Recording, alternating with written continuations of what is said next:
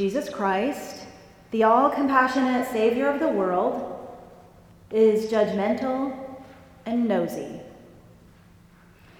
At least that is what the evangelist Mark wants us to think when he describes Jesus in the passage today. And Mark is right. I myself have always known Jesus to be so mercifully honest that it is sometimes hard to pray to him. The times when I have come to know of his love for me most tenderly often happens to be the times when my own failings have come to light. In fact, often when I am most sorry for my wrongs is when his mercy floods in, just when I am most miserably embarrassed by some self-discovery which would provide a perfect chance for some self-loathing. There he is, preventing me from what could otherwise be the very best of all pity parties.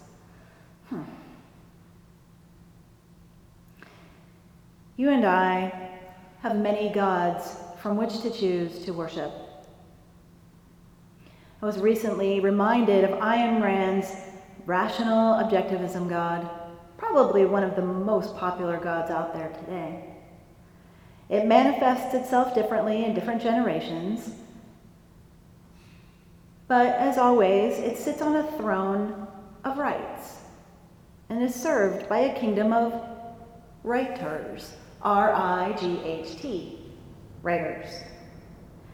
And who doesn't want to be right? Well, Jesus, for one. No, Jesus didn't come to be right. He came to sacrifice himself for the sake of his Father's love. So I wouldn't blame you for saying that Mark's God is not your man.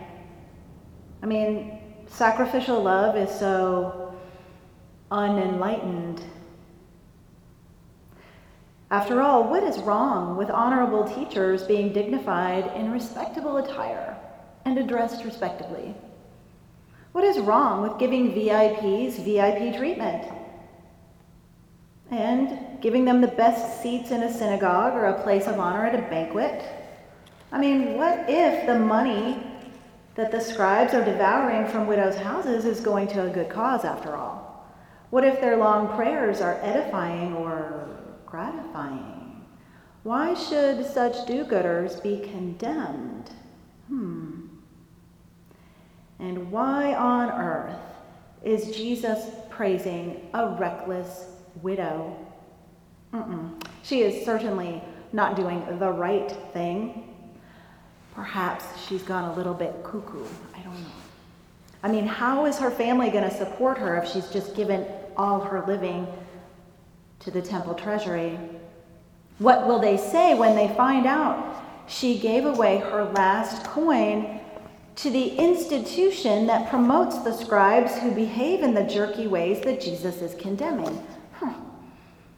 And while we're at it, instead of condemning people, why doesn't Jesus fix the system? And why is he so nosy about what people are giving? Wait a minute.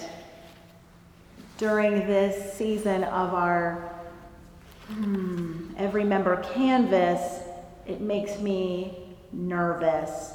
Jesus isn't asking me to give the right amount. He's asking me to give 100% in everything I do for him. Jesus doesn't want me to do the right thing. Wait a minute. He wants me to be the person for whom right or wrong does not limit my love.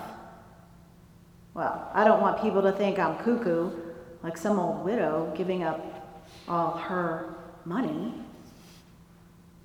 I mean, you would think that Jesus would be more concerned about the distribution of the treasure.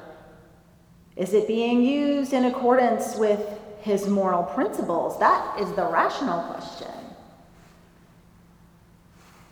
But Jesus Christ does not have moral principles. He has a heart of sacrificial love that will infuriate anyone who worships the God of being right. No. Jesus, in his compassionate salvation, does not want to right the wrongs. He forgives the wrongdoers.